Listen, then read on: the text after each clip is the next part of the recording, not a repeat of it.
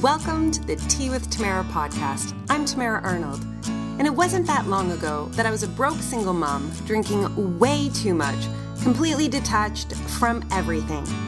Now I've written multiple books, downloaded I Could Read Chakras, and I'm a channel for the universe. I'm a real person with real stories, and I can't wait to share them with you. So grab a warm bevy, and let's have some enlightened conversation to live our best life.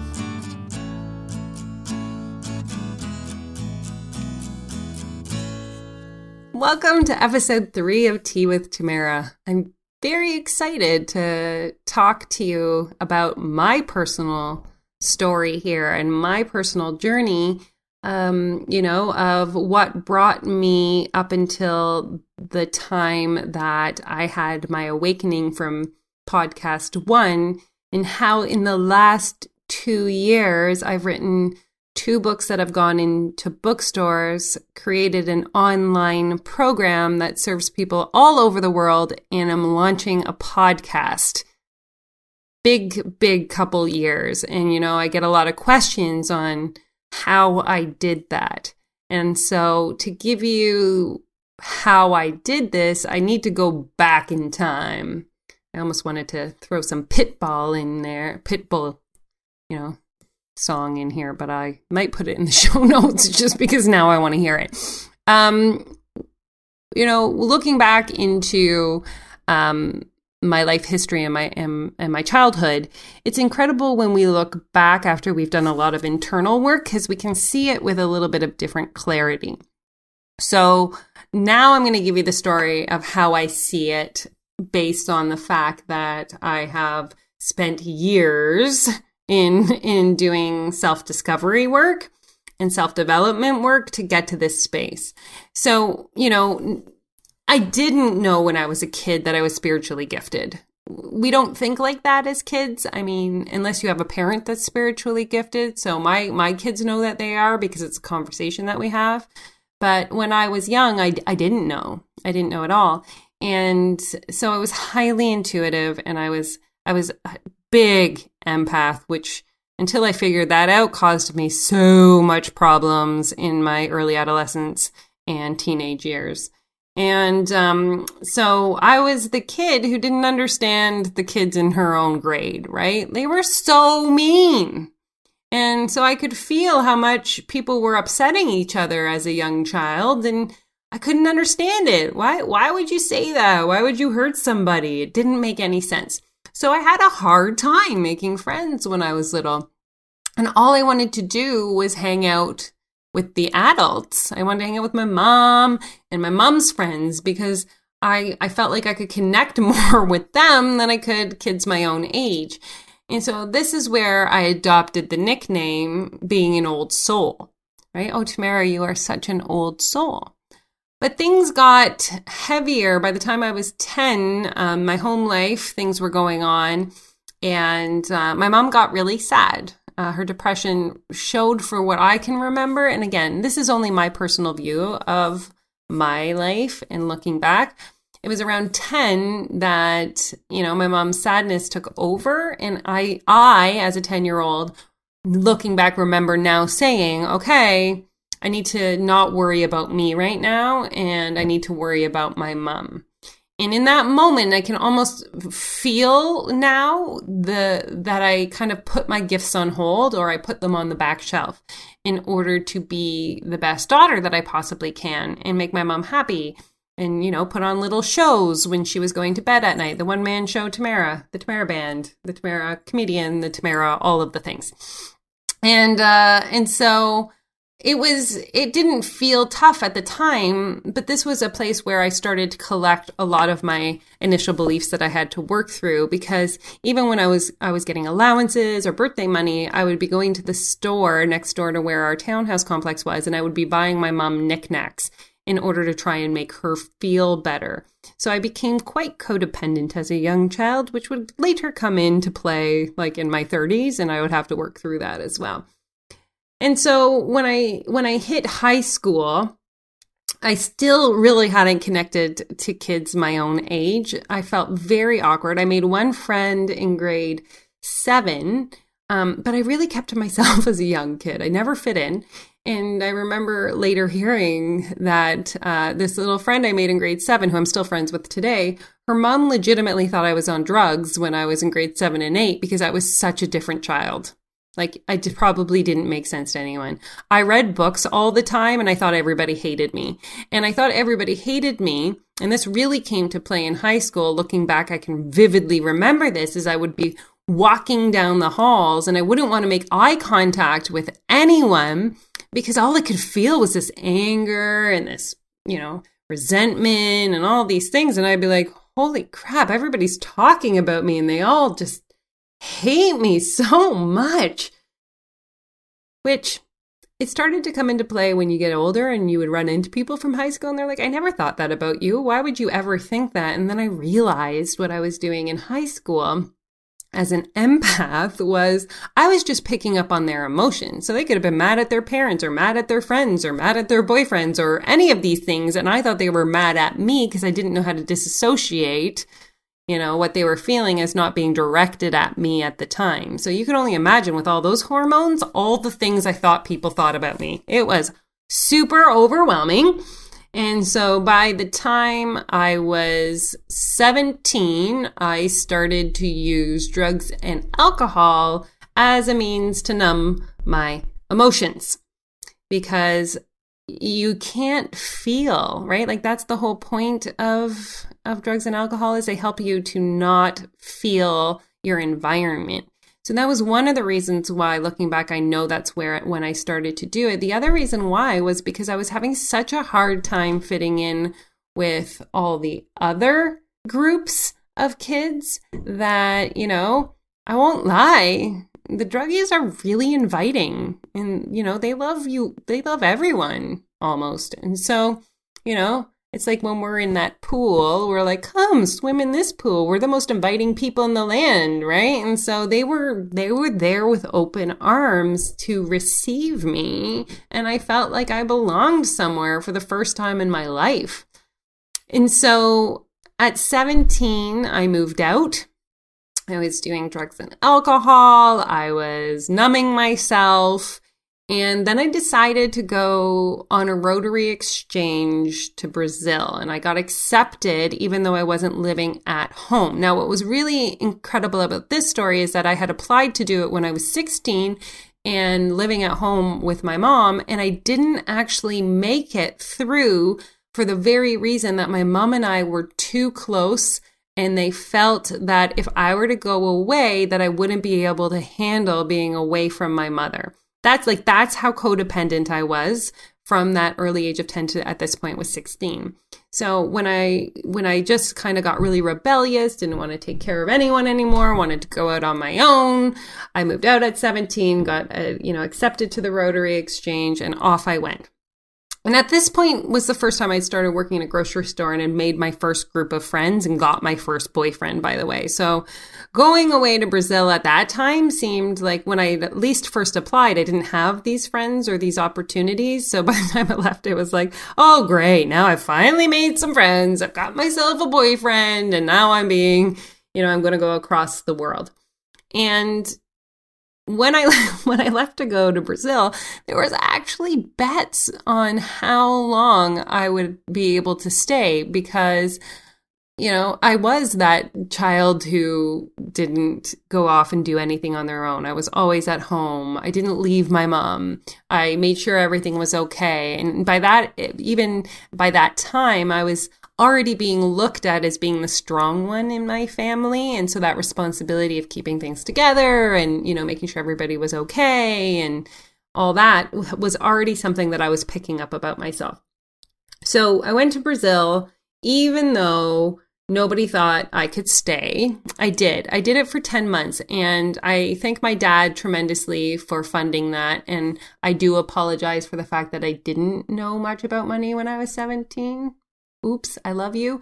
And so I, had the best time and came home, and it was just what I needed to break the pattern of the codependency in my life with my mom and with my family as a whole by being independent for those 10 months. again, very irresponsible person doing a lot of drugs and alcohol when I was in Brazil. Not something I'm proud of, but I really want to give you the backstory here. The true Tamara. I'm not sugarcoating any of this. And when I came home, there is something nobody talks about. And that is when you go away, you think it's hard to leave. But what is actually harder is when you come home. So I was gone for 10 months. And when I stepped off the plane, and almost a year of everybody's life had passed. And if you can think back to where you were a year ago and how different you are right now, I walked off the plane and, my mom lived with my sister and a friend and a whole bunch of people. And like, I was just like, what the F just happened in Canada? Like, what happened to what was my reality when I left was no longer my reality when I got home. And I was like, oh, I don't know what to do with myself now. And so quickly, almost within a very short period of time, I met a man and I was feeling so disassociated from my family. And I met this man and he was the first man that I ever, had sex with. And I was 19. I waited. I was a good little girl. And within a few months, I was pregnant with my first child. And everybody had said to me, Tamara, you just wanted to be pregnant. And there was a part of me that did. I will not deny that fact because I was just aching to feel a connection. And I know that my family loves me and I know that my friends loved me and I knew that there was all of this love, but I didn't feel connected to it because I had felt so separate and so different my whole life, not realizing that I was launching these feelings or these emotions of being an empath into this world and taking in everybody's stuff. And so I didn't feel the connection because I felt all their other stuff, not just their love towards me. It was all of their other emotions. And so I had my son, got pregnant when I was 19 and had him at 20 and thought, this is it. My life is solved. Everything's going to be amazing because I've got this little human that I can just feel the love vibes with back and forth, back and forth. The problem was when you're 20 and you have a baby is that I was not mentally prepared to have a baby. And so, my son and I broke up with his father while I was still pregnant. He was not a good man for me.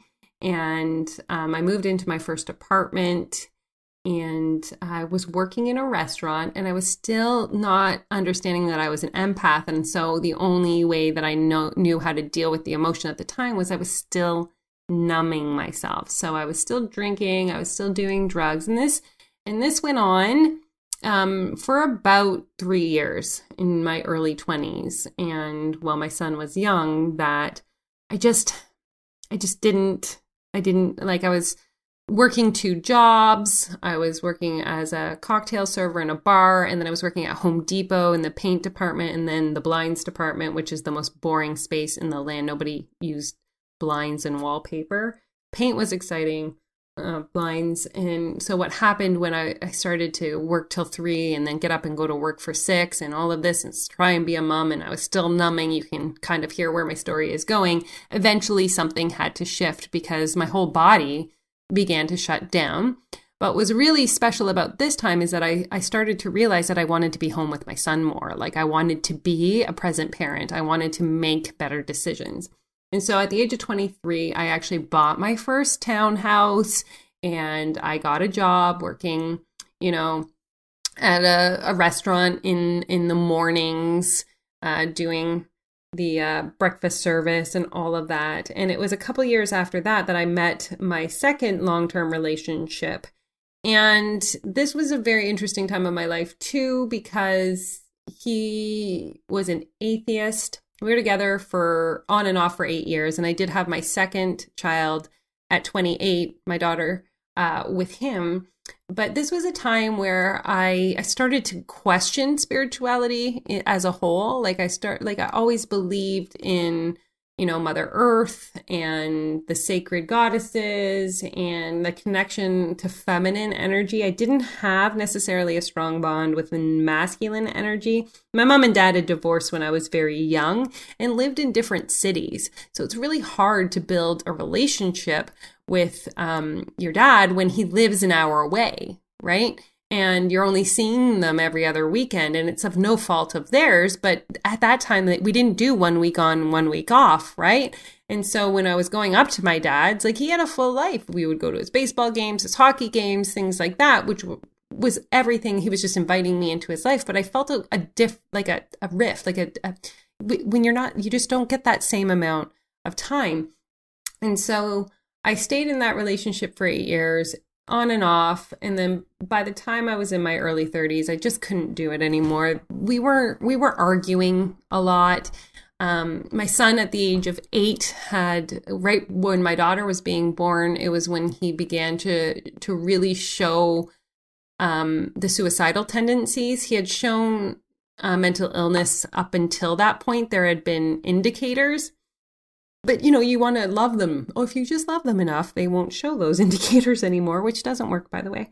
I tried that. Smother them with love, which just turns into another codependent relationship. We'll get to that in a second. And so, by 8, he was threatening to kill himself with a knife. By the time Ethan was in grade, I want to say 6, he was cutting himself at school. He was then brought to a hospital.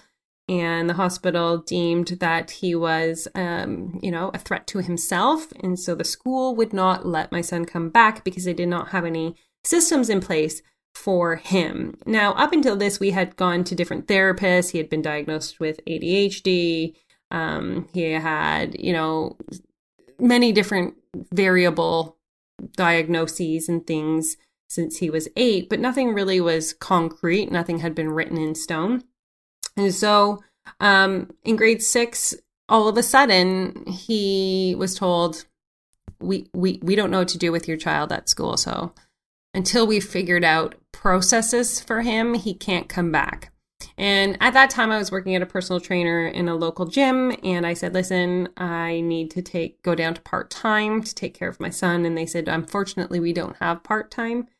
And so I had to quit my jobs in order to take care of my son. And I broke up with that man I was with on and off for 8 years. Because if you're going to do everything all at once, you should just do it, right? Like, just go all in. And so I became a single mom.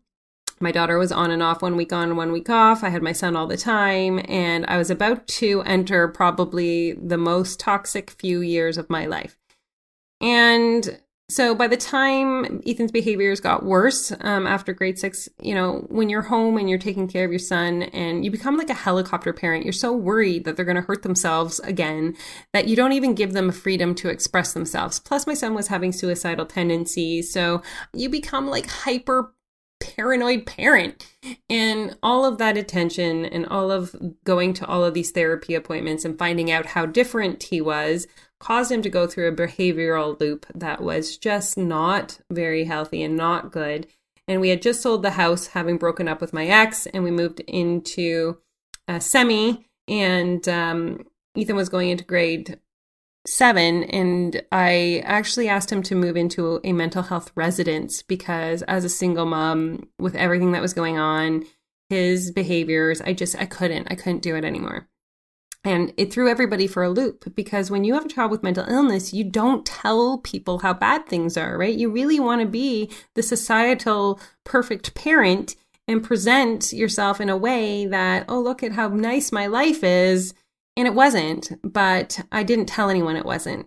And so I had kind of threw everybody the blind side there. And Ethan moved into a mental health residence in Niagara, and he stayed there for 9 months. And they would drive him to grade 7 and pick him up. Like it was not the ideal situation. And this whole time, I'm trying to keep what is happening away from my daughter. I didn't want her to know any of this stuff in any way or she was little. I mean, she was born when he was 8 and now he's 13. So she was like 5 years old.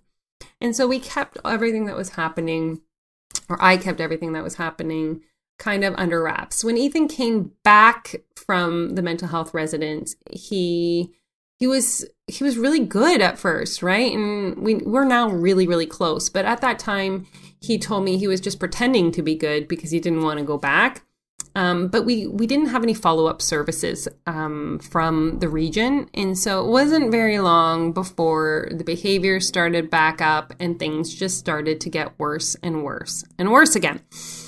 And during this time, guess what I am still doing? When Ethan's behaviors got worse, my drinking got worse because I didn't know how to feel feelings. I had stopped trying to feel my feelings in when I was 17, when I was in high school.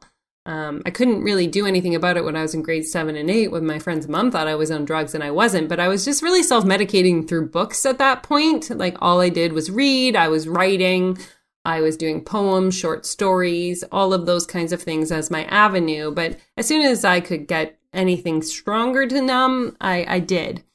And so it was a couple years there that things just were getting worse and worse, and the behaviors were getting worse and worse, and the relationship was getting more and more toxic, and my son's mental illness was not getting any better. His suicidal tendencies were getting worse. His addictions were coming out. And it was in that cocktail of awesome that I met would be my now husband. And I giggle here because Ethan and I were putting a really good front on for each other because we didn't really want to be dealing with anything fully. When I met Jeff, my husband, and one day I'm going to bring him on Tea with Tamara, and he'll tell you himself. I remember our third date, and there was something about this man. I just knew I liked him. And I didn't really like men because, again, I had these like tendencies against masculine energy. And so we're on it might have been our fourth date. And I'm like, listen, I need to talk to you. And he was like, what? And I was like, if you are uncomfortable in any way, shape, or form with mental illness, we can't date anymore because I really like you. And I'm not really sure I want to continue this if down the road, because that had been my past relationships, is like if I start dating somebody and go like, mental health is really big in my family, and they'd be like, oh, eek. But Jeff said, do you have any mental health issues? And at the time I was like, no. And he was like, well, I'm not dating them, I'm dating you. You can sigh there, because it was really, really like romantic. And so him and I started dating, and we were all in.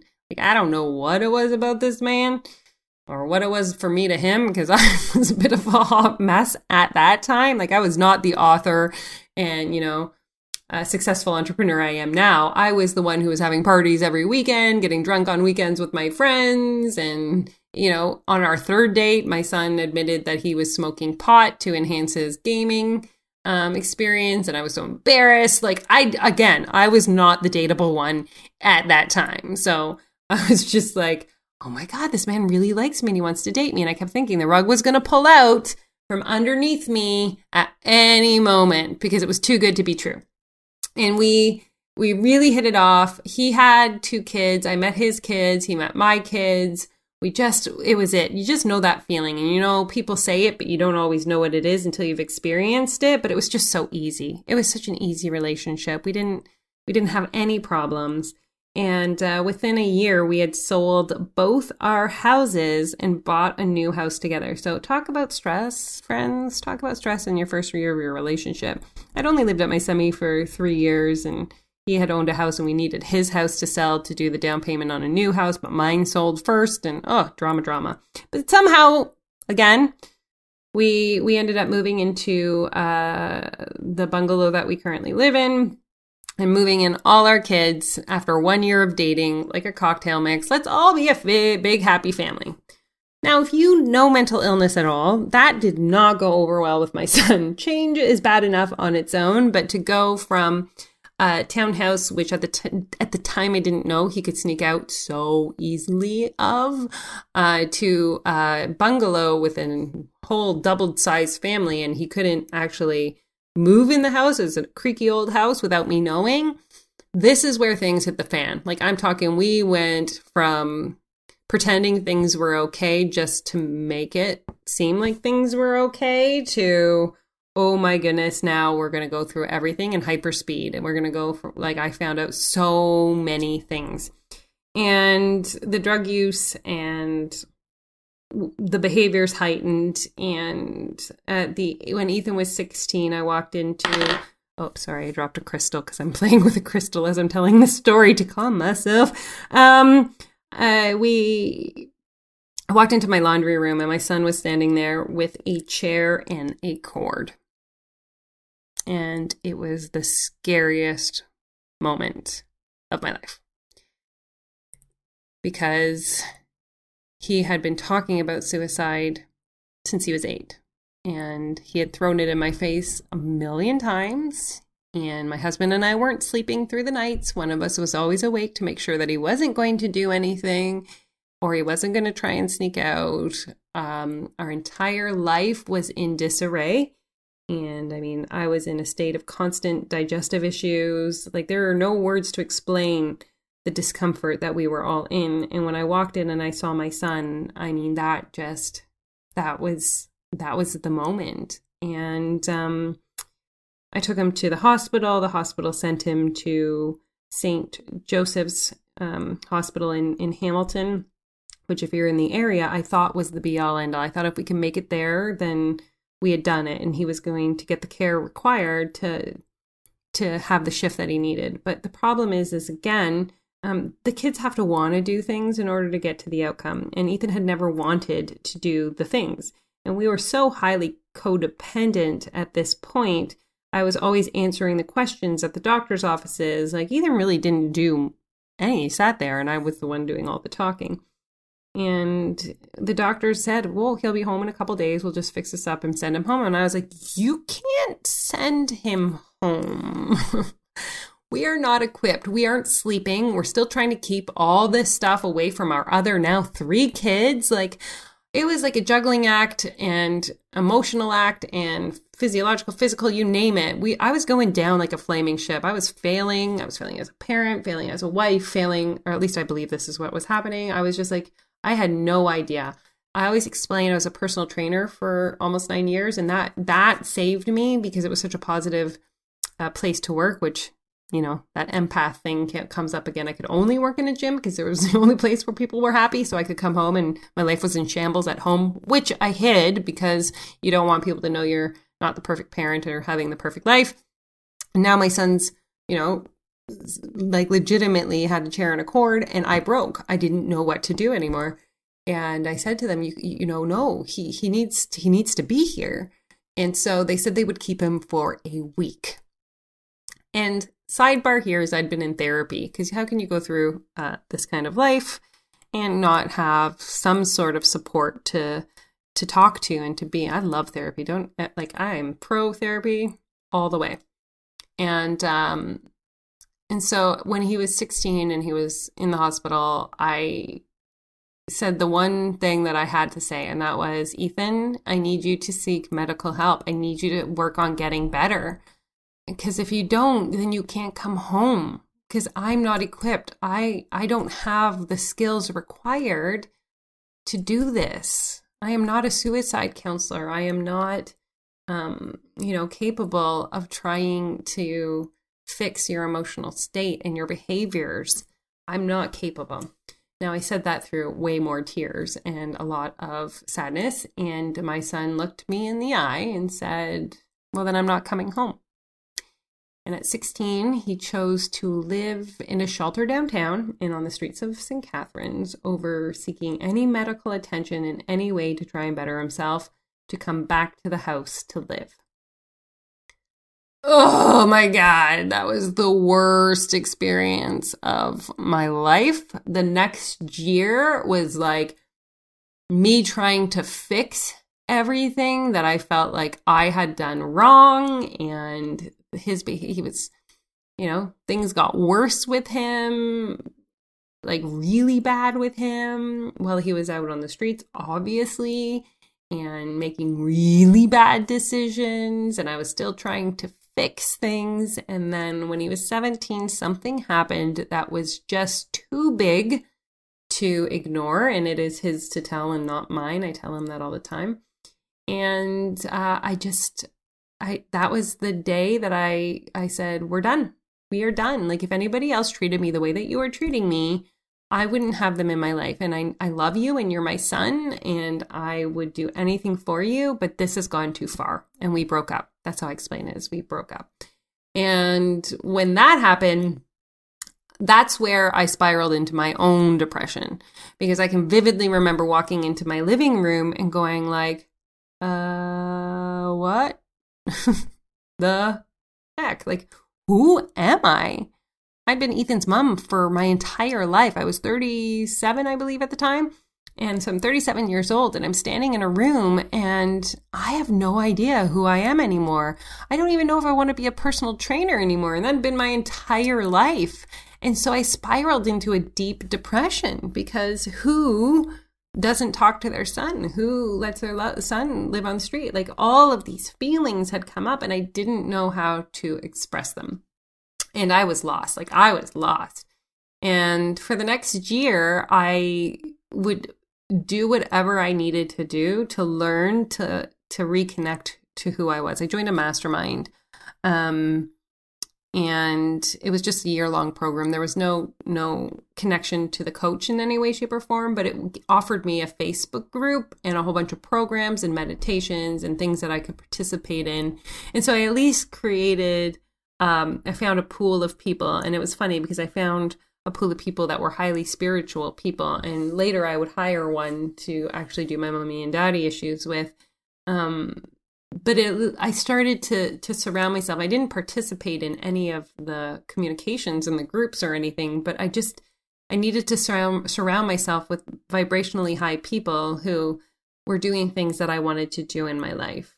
And so for that first year was really just about figuring out who I was. That's when I was asked the question, like, write out 50 things you love to do. This is a very interesting activity. I have all my clients do it, and I really suggest everyone does it, because if you can't sit down and write 50 things that you love to do for you, not that you're doing for other people, that 50 things that you love to do for yourself, we're not connected to. It took me days to write that list.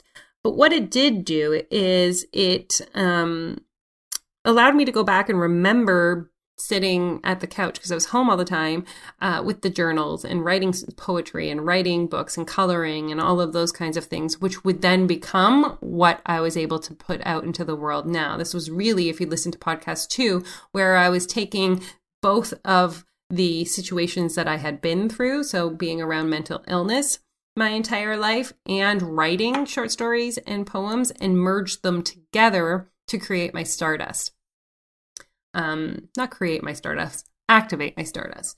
And so after that first year, I realized I wanted to make a big difference because at that point I was like, I haven't been through what I've been through if it wasn't meant to help other people.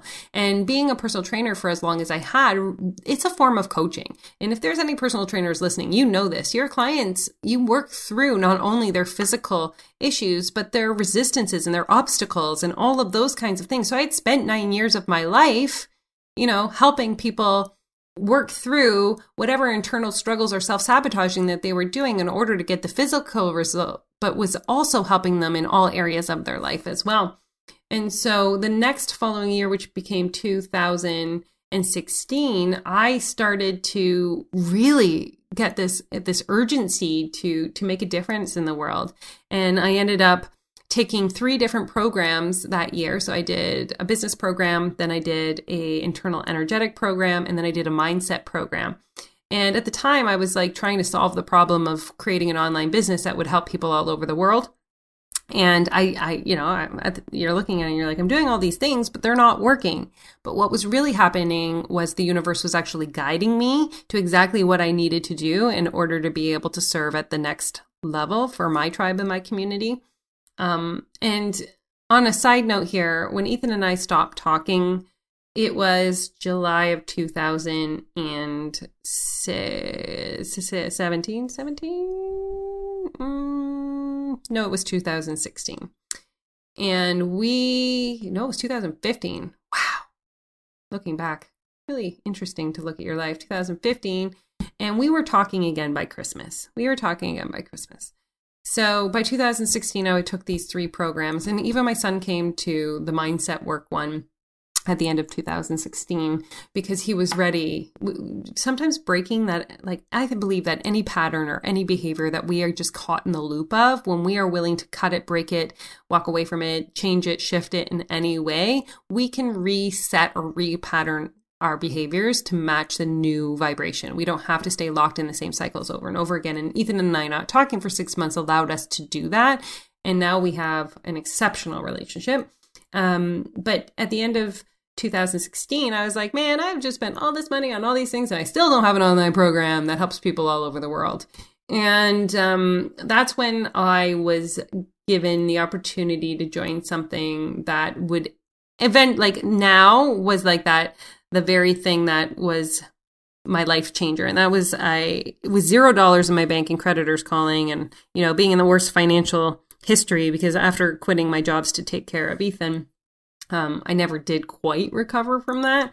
I decided to write my book in a program with an incredible coach. It was the Author Incubator, and it was Angela Laria. And that was at the beginning of 2017. And it was the cost of like a car, really, a small car. But I knew with every ounce of my being that this was where I needed to be. And so having done the previous 3 programs at a lesser cost, and then being faced with the decision to step into my stardust fully, and the financial output or the energetic exchange for the result of writing the book was higher, which made the result that much higher for me, I decided to pull all stops and figure out a way to join this program, and I did. And so in 2017, which was last year, I wrote my first book, which was called My Kid is Driving Me Crazy, a mom's survival guide for living with a child with mental illness. And it was the hardest thing I have ever done in my life. Because no one tells you that when you write a book, you have to feel the feels. And I had gone my entire life not feeling my feels, by drinking, by, smoking pot, by doing all of any other thing that I could think of doing to not feel my feels, over exercising, whatever, overeating. I did that too.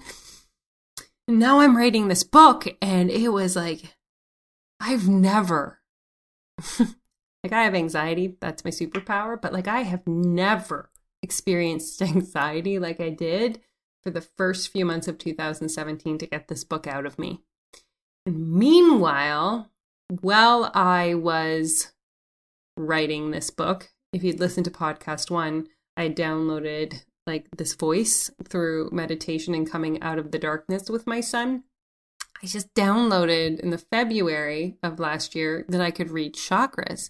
So now here I am going through this unearthing of my deepest, darkest feelings and emotions and writing my story of, my experience as being a daughter and a mother to mental illness, and what I did to come back into myself and how I could support other moms. I now have downloaded that I could read chakras. And what do you do with that information? And so I did the only thing I knew how, which was I went right to my computer and was like, whoo, apparently I can read chakras, everybody. Who will let me practice on them? And there is something so spectacular, you guys. And I'm going to, if you get any angelic guidance, spirit guidance, guides, anything that really has your best interest at heart, and they are saying listen, we know what your next thing is if you will listen to us. I'm telling you, if you hear, take action on it, because chances are it's going to become the thing that will shift your life into the next version of itself. So I downloaded I Could Read Chakras. I immediately started doing them. And that's where my second book started from, is I was doing 40 a week. I just couldn't get enough. Spirit was guiding me. I was learning how to channel people's energy back to them. It was so incredible. And in June of last year, I started writing The Magical Business Method, which goes through each floor of your energetic house. So all 7 of your chakras, what resistance shows up when they're off, how you can solve that problem. I was working with people, doing all of that. And at the same time, because I had done so much work in 2016 to clear my internal self and to learn the business and to do the mindset work, all of that came into fruition as being everything I needed to have done in order to step fully into serving the community that I was here to serve. So writing the book activated the stardust of me being a young child and always reading and writing. And then through my life history of being around mental illness, I was able to take the experience that I had been through and really launched my rocket of desire, as Abraham Hicks would say, into writing a book that would serve people online all over the world. And that's what launched really my business forward. When I first launched it was the Enchanted Fairy, and now my business is my name, Tamara Arnold. And so over the last year and a half, from the time that, chakra reading had come into play into launching this podcast, really the best thing that I've ever done is receiving the guidance from what I now know is my spiritual guide and taking action on that immediately. So whenever I receive a message, whatever it may be, I listen. I listen, and I don't take, months. I always say, and maybe I'll do a podcast on this, we have two ways to make a decision, with a hard yes or a hard no, and everything in between is just discomfort, right? And so to get where people are saying to me, Tamara, what did you do? How did you build this incredible business? Is I had done the work. I didn't realize how much I was trusting the universe. I activated my spiritual gift by writing my first book. I took immediate action on it. So from the time I was 10, when I placed it on the shelf, until I really stepped fully into it in 2016 by meditating and receiving the voices, and then started to actively build my business with it. That's how I got to this place. That's how I now live every single day in my essence, in my light, shining my stardust, helping other people do the same, right? I always say my stardust is to help you find your stardust. So by helping other six-figure coaches with spiritual gifts step into their stardust and make money, it's like I have been through all of this for this purpose, for this life, for this expression. And if that totally is like, wow, Tamara, I feel like my life has just completely mirrored yours, I will place a link if this sounds like a vibrational match and you're like, I want to play with this woman. I want to swim in her amazing community of high vibing spiritual entrepreneurs. Totally cool.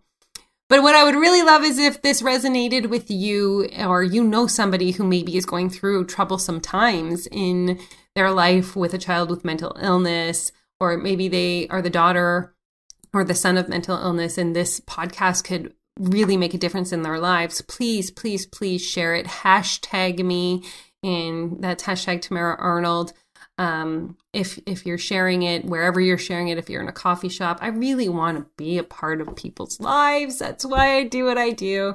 And if you could like the podcast and leave a review, that would be amazing, especially at the beginning stages that we are going through here. And I'm just so honored. And thank you for listening to my personal story. I will say, just to end off today too, that I have been sober since March of 2018. So all of that numbing no longer exists, so that I can be in the highest vibration with my spiritual gift that I possibly can, and make a lot of shifts and changes. And guys, that should be a podcast too, because that was not easy to get from numbing myself since I was 17 to completely not wanting to depend on alcohol as a means to cope and deal and numb. That's a separate podcast. That's a whole other journey that we can talk about. But again, thank you so much for being here on episode 3. And I can't wait to start having conversations with some really magical people and share their stories with you as well. So have a great day.